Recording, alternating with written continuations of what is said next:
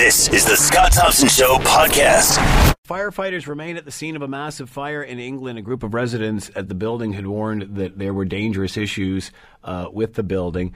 To get the latest, joining us now, Europe Bureau Chief for Global News, Jeff Semple, and he is on the line with us now. Hello, Jeff. How are you today?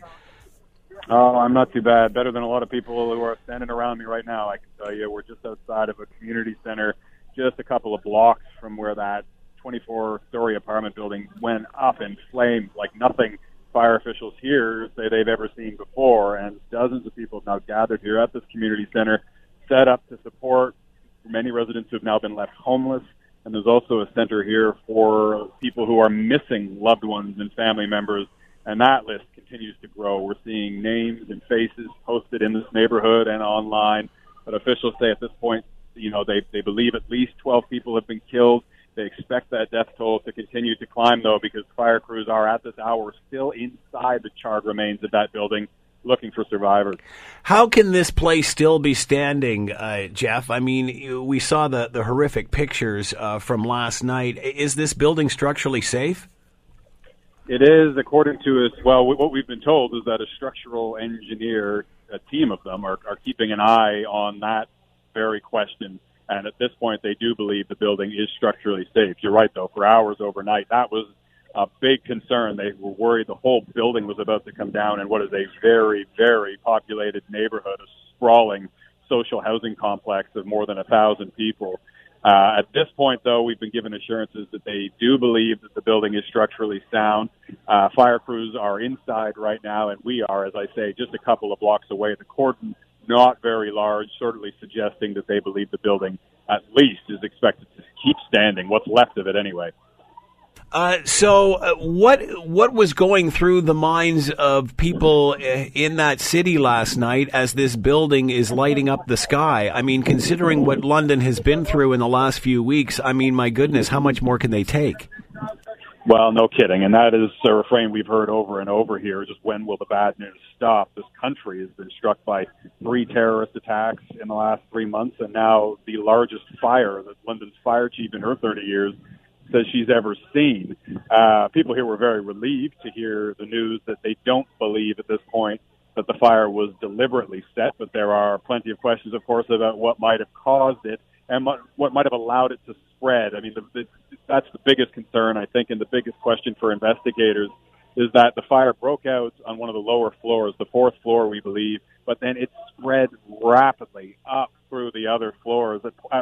When the fire first started, residents in the upper floors were told to stay where they were, that fire crews would be in to rescue them, that they believed, sounded confident that they would get the fire under control. And as we've seen from those unbelievable pictures, that did not happen. And what happened instead is that many residents who had been told to stay in their apartments ended up being trapped in their apartments. We heard horrifying stories, witnesses describing watching their neighbors trapped above as they screamed for help from the windows. Some of them are holding up their children in desperation, others even jumping for their lives out of their windows to the ground below as their apartments were engulfed in flames. Oh, my. We've heard that this building was built in about 1974. It had some recent renovations to it. But what about the reports of lack of fire precautions such as exits, stairways, even alarms? Yeah, I have to say we've heard quite a laundry list of concerns as it pertains to the fire safety of that building. As I mentioned, it is social housing, and it seems every resident we've spoken with here, dozens of them, saying that they had long been concerned, and many of them had long voiced those concerns for a number of years about a range of problems in the buildings they felt made it no longer fire safe and no longer up to standard. Those renovations you mentioned, pretty significant multi-million-dollar renovations that happened over the past couple of years. They finished last year. Part of those renovations reportedly included removing the fire safeguards of the building. Now, those were supposed to be replaced, but at this point, we can only speculate as to what the cause was. But we have heard from certainly a number of experts who have said that, you know, fires do happen, of course, but for one to have spread this quickly suggests that something went seriously wrong. Exactly. And I mean, when you think of how these buildings are constructed, and again, if it was built in the 1970s, it's not like it's that old of a structure as far as buildings go. At the end of the day, is there any idea how this did spread so fast? No, and I mean, we can only speculate at this point, I'm afraid. We've heard, sort of a litany of theories we've heard of, new boilers that were erected, new rainproof coatings that were placed on the exterior of the building that might have, they were supposed to come with brakes to allow for fire safety, but perhaps not. Perhaps, there are a number of different theories here, but absolutely nothing confirmed beyond the fact that officials don't believe that this was deliberately set at this point. And the investigation is in the early hours, of course. London's mayor has been out in the British press reacting, saying he is very concerned by these reports that he has heard, that there will be a full investigation. But at this point, the focus is still on what remains a search and rescue mission at this hour. So, Jeff, what about other buildings? You said this was a housing complex, social housing complex. What about other buildings that are similar to this and maybe in similar condition? Well, that is exactly what we've heard from British officials, those concerns about, now wanting to take a close look at those buildings, because, as I say, this is part of a sprawling social housing complex in a very populated area of the city. It's only about a 20-30-minute drive from central London, so very crowded, a lot of buildings just like this one in this area, so they will now be taking another closer look at those to make sure that they're safe.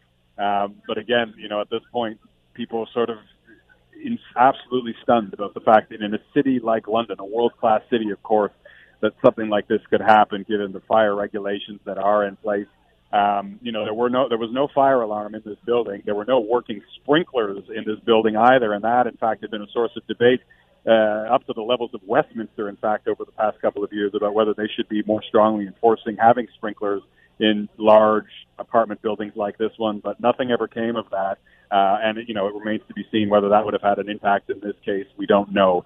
The focus now, though, as I say, on these questions, as we're asking them to officials, but they're saying the answers will have to wait. At this point, the focus is on the missing and hopefully on the survivors who remain inside at this hour. So what is happening on the scene now? Are they literally going through this place room by room? From what we've seen, that's exactly what they're doing, and it's talk about a painstaking task. We've heard that there are about 120 units in this apartment building overall, many of them, 3-4 bedrooms, so home to a lot of families, and in fact, young children, including a 12-year-old girl, are among the missing. So at this point, fire crews are doing that painstaking work, and up until just an hour or so ago, incredibly, the building was not only smoldering, but we were also still seeing flames bursting out of the windows at certain points, which is incredible when you consider now we are, 15 hours later since the fire started. I'm sorry, here just behind me, I have to tell you, we're just outside of the community center here, and we just heard some screams in the last few minutes. Oh, no. It looks like another family has gotten the bad news here.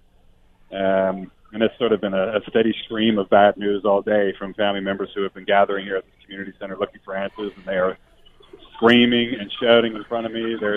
One of the cameramen has just been assaulted. Oh my God, the camera's just been broken here in front of me. There's a bit of chaos is erupting here a little bit. One of the families sort of broke down in tears. One of the cameramen here, there are many of us, of course, started filming. That camera was then grabbed and smashed on the pavement here just in front of us, literally just steps in front of us here. Police are now yelling at the crowd to calm down. Oh, my. I mean, it gives you a sense of just how tense the situation is, the emotions running very high. So police are here now. They seem to have separated the journalists from the cameramen who were filming. But it's just an unimaginable nightmare for these people who have been sitting here waiting to hear news about their loved ones and then get the bad news. And unfortunately, given a high-profile story like this, the cameras are everywhere. Jeff, do you have any idea how many people are missing? We don't, and that's because police admitted not long ago that they don't know how many people are missing. It just speaks to the fact that so many people inside, and that's why we've heard the latest death toll is 12, but certainly residents are worried that it could climb much, much higher than that, given the number of people that are missing. We've heard names and seen faces, several of them. And, at this point, they're all, a lot of anecdotes from people here on the ground. I spoke to one older gentleman here just a short while ago whose brother-in-law is missing. his brother-in-law's wife is missing, and their 3 children are missing. I mean, we're talking about whole families here that have gone missing. Prospect isn't good. And it certainly sounds like, obviously, with the concerns that were expressed before the fire, that has now turned into anger. Yes, I think so. I mean, people are obviously, we've just seen some evidence of that here in the last few minutes of absolute, anger and people furious and emotions boiling over. And people are very angry, especially, you consider just how, sorry, we're just keeping an eye on things in front of us to make sure that we're all right where we're standing here. It was very tense. We have people scuffling with each other. We have police. We have some reporters in the mix here. I just watching a crowd of what looks like almost 100 people, and there was serious commotion here with people shouting. And I think the fact that you just, you might expect to hear anecdote or two about, after something like this, about a resident who had expressed concerns about the fire or the potential for a fire in a building, but we have just so many of them. It sounds like it was sort of a well-known common concern that this building might be at risk of a fire and that emergency crews might not be able to access it in time. A long list of reasons why, but, it is remarkable just how certain people were that this building was not fire safe, and we seem to have seen evidence of it overnight. So the people that are around you now, Jeff, are those people that are looking for information about loved ones? They are, yes, for the most part. We're being told to move back here, so you may have to bear with me. Yep. People around us now are mostly residents who have been coming to, look for everything from blankets and clothing, water, food, even just a place to rest their head at this community center here. And others are, as I mentioned, we're trying to get some information from their loved ones, about the many missing. So it is a very tense emotional combination here. And as I mentioned just a few minutes ago, that combination almost exploded here in front of our very eyes. And it is still happening right now. It's hard to tell from our vantage point. We're just outside of the large crowd here, but police looked like one of them might have been shoved by one of the family members here. I mean, emotions running very high, situation very raw, very tense in a city that has been through a lot in the last few months. What is going to happen to those residents? Is there places for them to stay, the ones that did survive? There are. I mean, the community response, I have to say, has been pretty amazing. As one person noted, this is a largely, Muslim community, and they feel like they've got, the Muslim community has gotten a lot of bad press in London as a result of the terror attacks over the past few months. But that community has been, responding with a huge heart here. Oh, Lord, you're worried about it. Okay. You can probably hear the police officer. I may have to let you go in a minute. All right, Jeff, we will let you go right now. Thank you very much, and good luck. Jeff Semple has been with us, Europe Bureau Chief, Global News, and, of course, to find out and see what you just heard, make sure you are watching Global News tonight. Just a horrific scenario, as you can imagine. You're listening to The Scott Thompson Show, weekdays from noon to 3 on AM 900 CHML. U.S. Attorney General Jeff Sessions spoke before a Senate Committee Intelligence hearing yesterday. Much, of course, awaited testimony, perhaps not as much as former FBI Director Comey, but certainly had politicos on the edge of their seat. He denied that he had any undisclosed meeting with a Russian ambassador or connections with any Russian officials. To talk more about all of this, Claire Finkelstein is with us, professor of law and philosophy, University of Pennsylvania Law School, and with us now. Hello, Claire. How are you today? Fine. Thanks for having me. Thank you very much for taking the time, Claire. We greatly appreciate this. Obviously, Jeff Sessions, U.S. Attorney General Jeff Sessions, speaks yesterday. What does this add to the investigation? Well, what was important was that he said very little and kept saying that it wouldn't be appropriate for him to comment. When he was asked whether or not he was invoking executive privilege, he correctly pointed out that executive privilege was not his to invoke, it would be the president's to invoke. But then he suggested that he was protecting the president's ability to invoke executive privilege around those conversations if he chose to do that. And that is a rather unusual position for someone testifying before Congress to be in. It's amazing the sidestepping that's going on and the conviction that's behind it. How do we interpret all of this? How are we to decode this? Right. Well, we have a disturbing trend here, which is an attempt to impede Congress from really doing its job of engaging in the oversight that it's there to do by refusing to answer questions based on any contact that they've had, that individuals have had with the president, yet those conversations are very important evidence for understanding really what's going on here. It's a very striking contrast to hear James Comey, who was very forthright and very detailed in his testimony, and then to hear Mike Rogers and Dan Coates, and then Jeff Sessions over and over again refusing to answer questions. And refusing to answer questions in many cases about material that is not classified. So we don't really have a legal basis for their unwillingness to answer these questions. And presumably, if there is nothing to hide and there are no concerns on their part about the president's or the Trump campaign's contacts with Russia, they should be willing to answer those questions, and the attitude should be one of cooperation. How is Donald Trump feeling after this testimony yesterday? Obviously, at one point, Sessions recuses himself from the investigation, even offers to step aside. What's that relationship like now? Well, it's a very interesting question because you might say that if Sessions is recusing himself from anything involving the Russia probe, he ought to, in effect, recuse himself from keeping the president's secrets, so that he ought not to be assisting the president to claim future executive privilege, which, by the way, the president has himself waived, arguably, by having multiple conversations in which he's discussed the Russia probe and discussed his motivations for firing FBI Director James Comey. So in the wake of the testimony, I think he feels that Jeff Sessions hung with him and did, in effect, what he would have had him do, but he then sort of floated the trial balloon over the airwaves that he might be interested in firing Robert Mueller.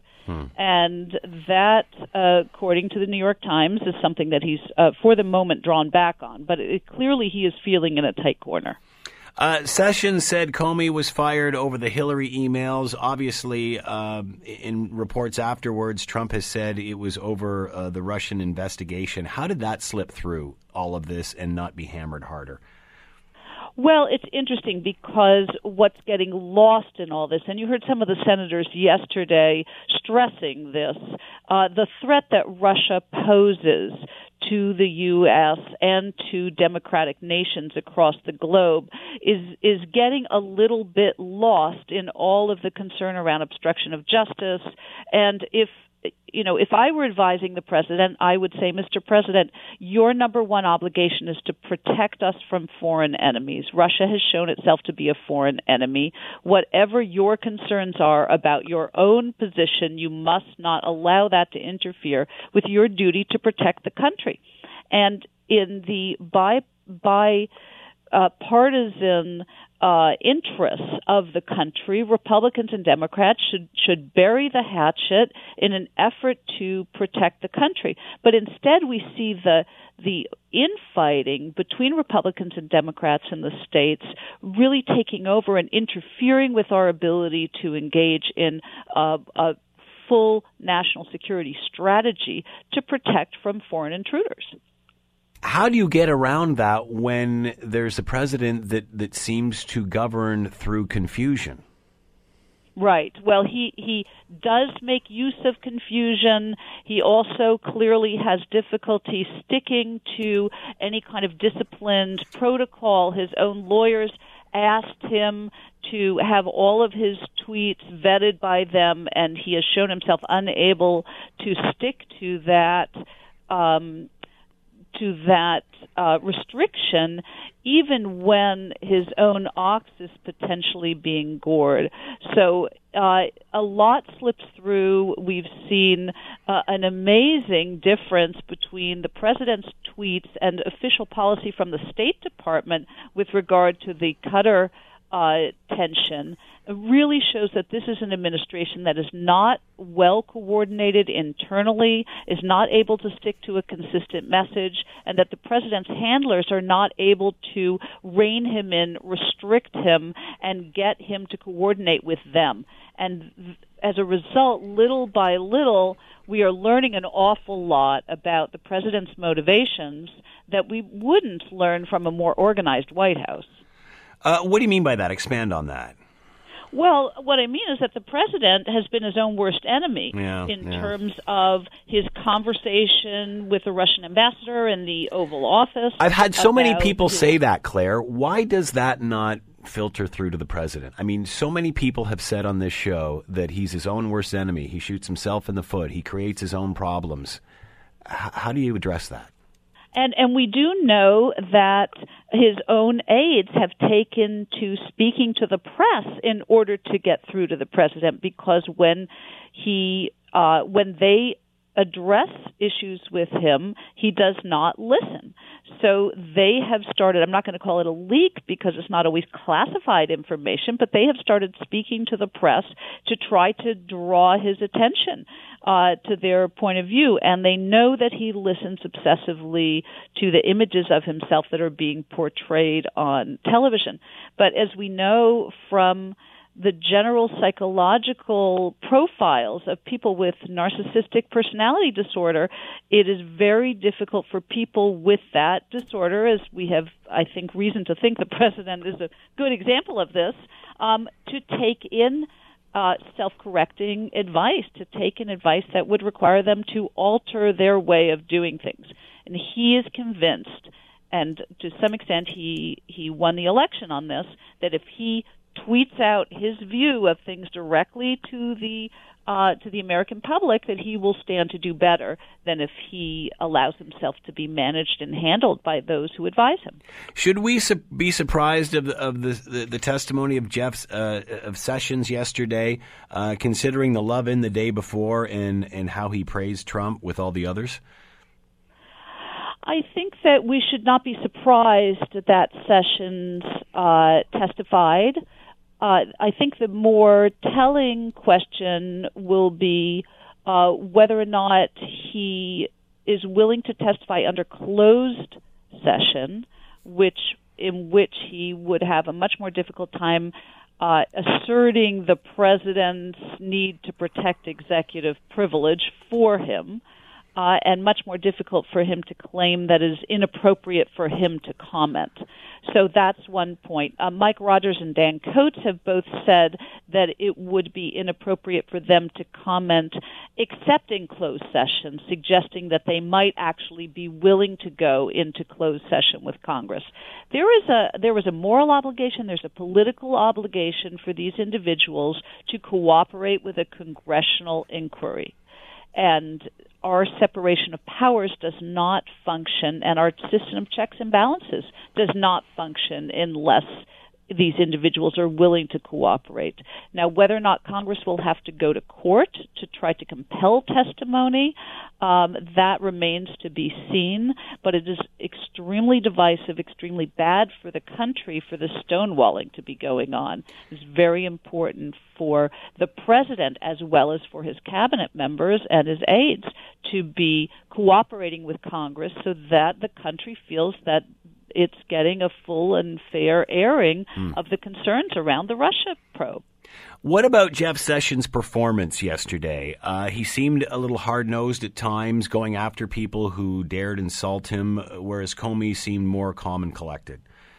That's right. Well, Comey was very eager to cooperate, very eager to give a fulsome and detailed testimony to Congress, to the Senate Intelligence Committee, and Sessions was in a position of trying not to give testimony, so he was easily flustered, and he was pressed very hard. His exchange with Angus King was particularly interesting, and in that exchange, as well as in other exchanges, he really could be understood as asserting two bases for his willingness not to cooperate. One is the protecting the president's executive privilege, which the president has not himself claimed or asserted, and the other was Department of Justice internal guidelines or rules, which Jeff Sessions was not able to point to or identify. And so it comes across very strongly as sort of stonewalling, and Jeff Sessions himself admitted that he felt nervous under intense questioning. When someone is trying to protect himself from having to reveal information, it would be natural that he feels nervous when pressed. Where do we go from here, Claire? How does this move forward? Are Americans at the point where they're starting to feel fatigued about this? I don't know. I think part of the country is extremely alarmed. In fact, I think the whole country is alarmed, whichever side of the aisle you sit on this. I think that moderate Republicans who are less devoted to protecting the president are themselves expressing a great deal of concern, so the dialogue may be shifting to some extent. I think if President Trump makes the colossal mistake of attempting to fire Robert Mueller, the special investigator, there will be, or special counsel, there will be a very serious outcry in the country that may sway even some of the president's current defenders. Robert Mueller is a very well-respected figure. Everyone is awaiting the results of what we fully expect to be an impartial investigation and a detailed probe into the situation. And there will be, and moreover, he's a Republican and has historically been quite conservative and well aligned with Republican politics. So for the president to set himself against the independent counsel in that sense would really be explosive. Otherwise, I think we will end up in a wait-and-see mode for the results of Mueller's investigation, and whether or not Congress at that point will start issuing subpoenas is another question. But I do not think that this investigation is going to end anytime soon.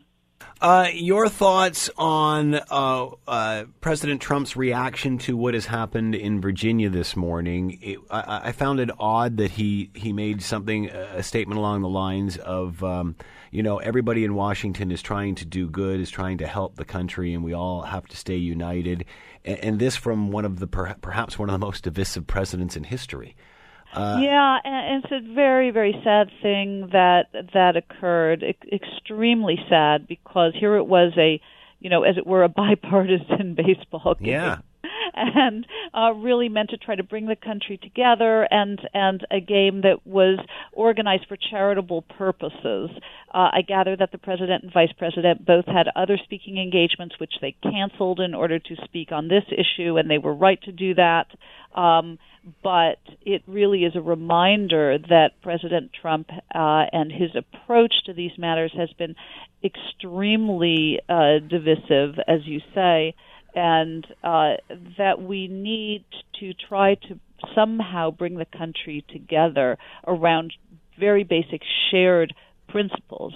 These need not be the specific principles around immigration, around health care, but around the most basic principles of what it means to have separation of powers, of what it means for Congress to investigate a matter, and the powers that Congress has, of the responsibility that the president has to engage with Congress to follow the lead of the courts in suggesting that his immigration ban is unconstitutional, and to modify his behavior accordingly. We don't have to agree on the substance of every bit of politics, but we do have to agree on the foundational framework that holds our democracy in place. Will this incident in Virginia alter his tone at all, do you think? Does it resonate more? I mean, let's be honest, these are politicians. They're all from the same, they're all cut from the same cloth. They're all there for the same reason.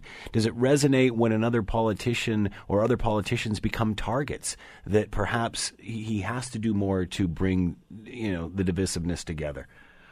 Perhaps for a millisecond, but I don't think it will register with him in a fundamental way, because if his own aides can't get to him, and if his own need to protect his legal position, which could be, he could be in extremely hot water. It could be that obstruction of justice by firing Comey is the least of his problems when the Michael Flynn investigation is concluded, and some of the other investigations going on. He could turn out to have even more serious legal problems. And if the threat of those legal problems has not been enough for him to moderate his public tweets and his public statements, I think that the shooting of a congressman is not going to either, unfortunately.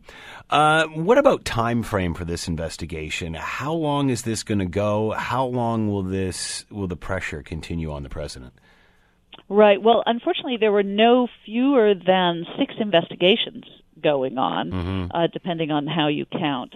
And they're all going to take a while, but we're expecting that Robert Mueller's investigation could go on the longest. And those investigations, when you do have a special counsel or special prosecutor, can go on for a year or even years. So unless the president decides, you know what, I've had enough, I'd rather go back to my to my businesses, to my private life, as he once indeed suggested he might, that he didn't actually find being president so enjoyable, unless he actually decides to resign because of this pressure. I think we are in this for at least another couple of years, and it really has the United States and its allies or historical allies in crisis mode and escalating crisis. So I'm very concerned about the direction this is taking. Claire Finkelstein has been with us, professor of law and philosophy, University of Pennsylvania Law School. Claire, thank you very much for the time and insight. Much appreciated. Thank you for having me. You're listening to The Scott Thompson Show, weekdays from noon to 3 on AM 900 CHML. Let's bring in Paul Champ. He is from Champ & Associates. He is the student's lawyer and is with us now. Hello, Paul. How are you today? Fine. How are you doing? I'm doing very well. Thank you for taking the time to join us. Are you surprised the controversy this subject brings forth? Well, not really. Obviously, separate schools have actually been a controversial topic in Canada since the time of Confederation, and it continues to be so in all the provinces that still have separate schools, as we have here in Ontario. So tell us about what happened with this particular case. Well, the issue with my client, her name's Claudia Sorgini, and she went to St. Teresa's Catholic School in Midland, Ontario. In her final year of high school, she actually wanted to take some more science classes because she was an exceptional student, and didn't want to fill up her calendar with the religious courses.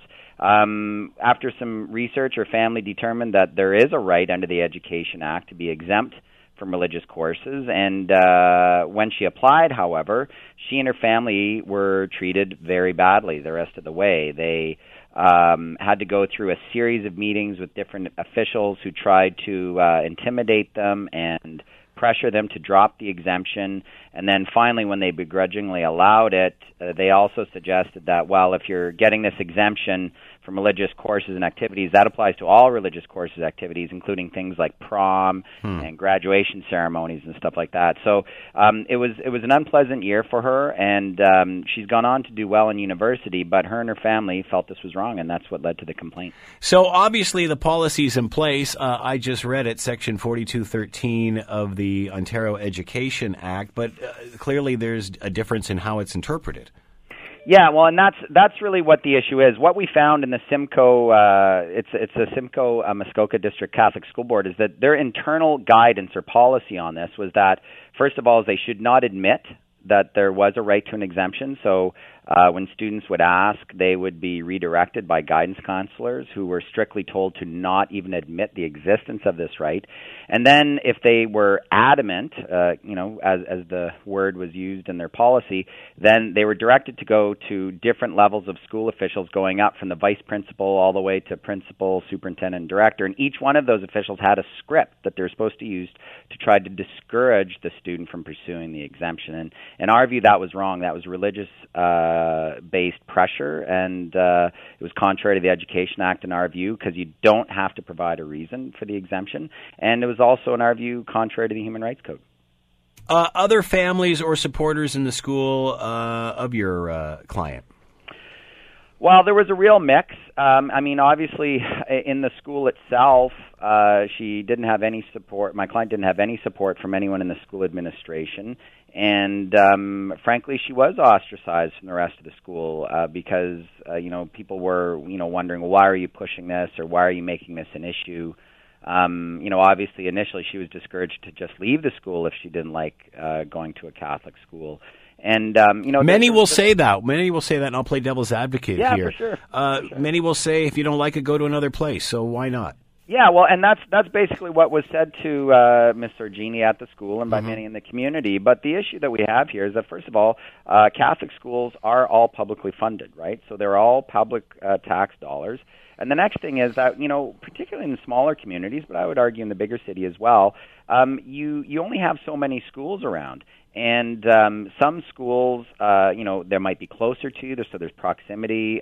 They might have different education programs or athletic programs that you prefer to then the local public school. You might have siblings that go there. There's all kinds of reasons why someone would want to make the choice to go to Catholic high school that relates to your education. And at the end of the day, if it's publicly funded and you have a right under the Education Act to be exempt from the religious courses, the school should just, they should just give you the exemption on application as they should without any pressure or coercion. Then after that, Paul, is it a case of, sure, we'll agree, we're just going to make you feel really uncomfortable during your stay here? I mean, in the end, that's what we're seeing, isn't it? Well, precisely, and that's what happened in this case. But in our settlement that we reached with the school and the school board, they've committed that in future they will treat all students who make a request for an exemption with dignity and respect. They've committed that there will no longer be meetings. You won't have to go to any meetings. You're entitled to the exemption just on an application. Also, you can pick and choose which religious courses you want to take or not take. So they can't say again, oh, well, if you apply for religious exemption, it applies to everything at the school, which is religious, including graduation. So, we're pretty satisfied that with these changes, the Simcoe board, I think, has effectively acknowledged what they did was wrong, and they've committed to changing their policy. So were they in violation of the Act then? Plain and simply, they were in violation of that Act that we just read, correct? Yeah, absolutely, in my view. As you see in the Act, as you read the provision, it's just on application you'll be granted an exemption.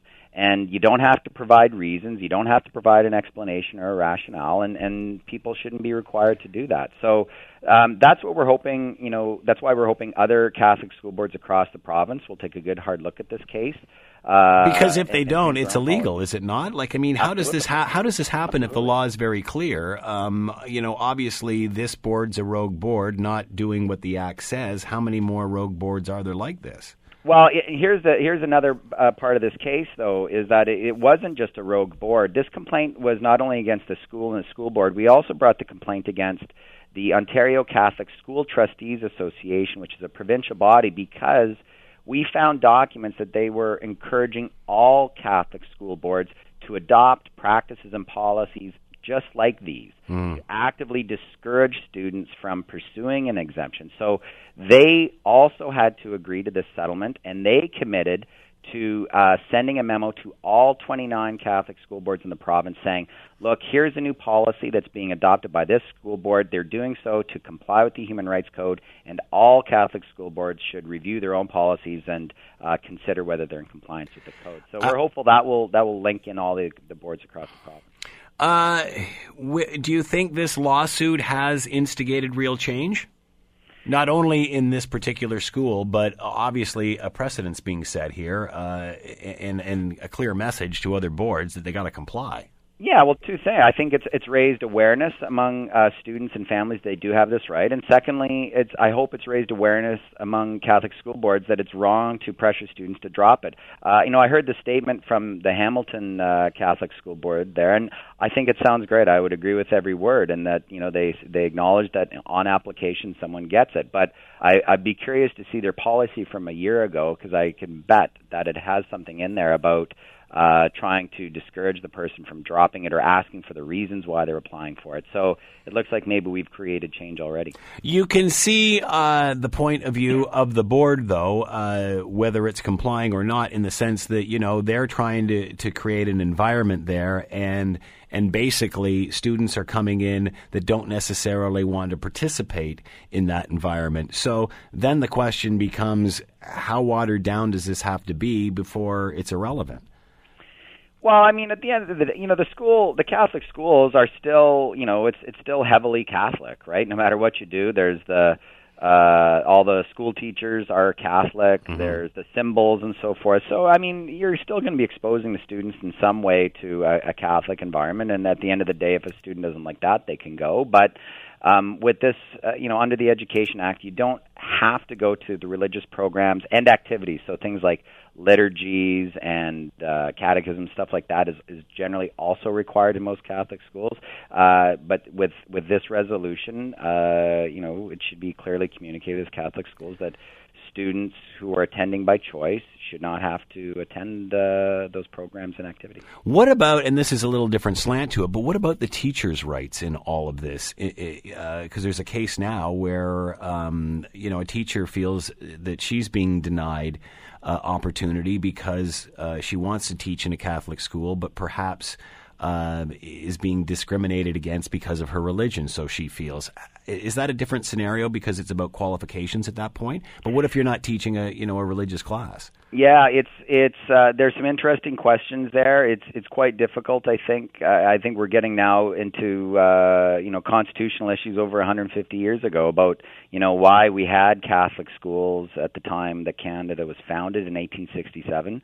Up to date, Catholic school boards in Ontario, because we still have Catholic schools in Ontario, maintain that they have the right to only hire Catholic teachers. And we have had some cases where people have argued that this is discriminatory, but what has often happened is that the Charter of Rights and Freedoms is actually does not trump our 1867 Constitution, which allowed Catholic schools. So it's a really difficult issue. It's not connected directly to this one about the right of students to be exempt from religious courses, but I think it does definitely connect to the overall issue of the fairness and utility of continuing to have separate schools in Ontario, for sure. Paul, can you see this only getting more complicated as time goes on? I mean, how does the board get ahead of this? I don't know. It's really hard. I mean, I think I understand why we had Catholic schools when Canada was founded in 1867. But over the years, other provinces that had Catholic school systems got constitutional exemptions to no longer have a separate school system because they saw it as too expensive. So, a province like Newfoundland, for example, which had a heavily Catholic population, in the 80s they got a constitutional exemption to drop it. Same thing with Quebec and other provinces. So, I mean, as the years and decades march on, I think the public policy choice to continue to have separate schools in Ontario, I think will probably continue to raise questions, and maybe at some point that'll be revisited by our political leaders of the day. At the end of the day, will this come down to a discussion, either you fund all of them or you don't fund any of them? Well, 100%. I mean, in Alberta, that's one way they've gone, is that they do have separate schools, but then to deal with that is they've offered funding to other religious schools. So, I mean, that is a choice. If we wanted to be, truly equal and fair to all religions, we'd offer some kind of funding to all religious schools that meet certain requirements, or alternatively, we don't fund any religious schools. But to get to that point where we decide not to fund Catholic schools anymore would require a constitutional amendment governing Ontario. So not an easy discussion to have.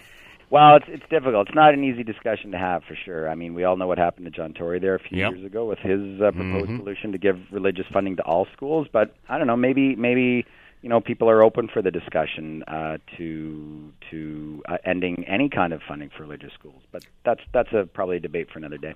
Can any of this, is there any parallel between French boards and is the discussion the same, whether it's cost, efficiency, what have you, when it comes to French immersion and having a French, English, and Catholic as well as an English-speaking public and Catholic board? Well, with French schools, there is a there's a public policy choice there to offer French immersion across the school board. So the school board is not required to do that, right? But if there's enough demand there and enough people want the French education, they can do that as a policy choice. With Catholicism, it's mandatory, right? But then we get stuck in a situation like I live in Ottawa, where we've got 4 big boards: English public, French public, English Catholic, French Catholic, and we got schools all over the place from each one of those 4 boards, and school buses whizzing and crisscrossing each other. And no doubt about it, it's a complex, expensive system to educate our children. Where do you think this discussion will be 10 years from now? Well, it's hard to say. It's obviously one that keeps coming back, every 5 or 10 years or so at least. And at some point maybe people will take a look at it and decide whether it's worthwhile taking on, or maybe we'll put it on the shelf again for another 10 years. It's really hard to say. I don't have a crystal ball on that one. Paul Champ has been with us, Champ and Associates. He, of course, represented a student up in Midland who had a discrepancy with the Ontario Catholic School Board. Paul, thank you for the time and insight. Much appreciated. You bet. Thanks a lot. The Scott Thompson Show, weekdays from noon to 3 on AM 900 CHML.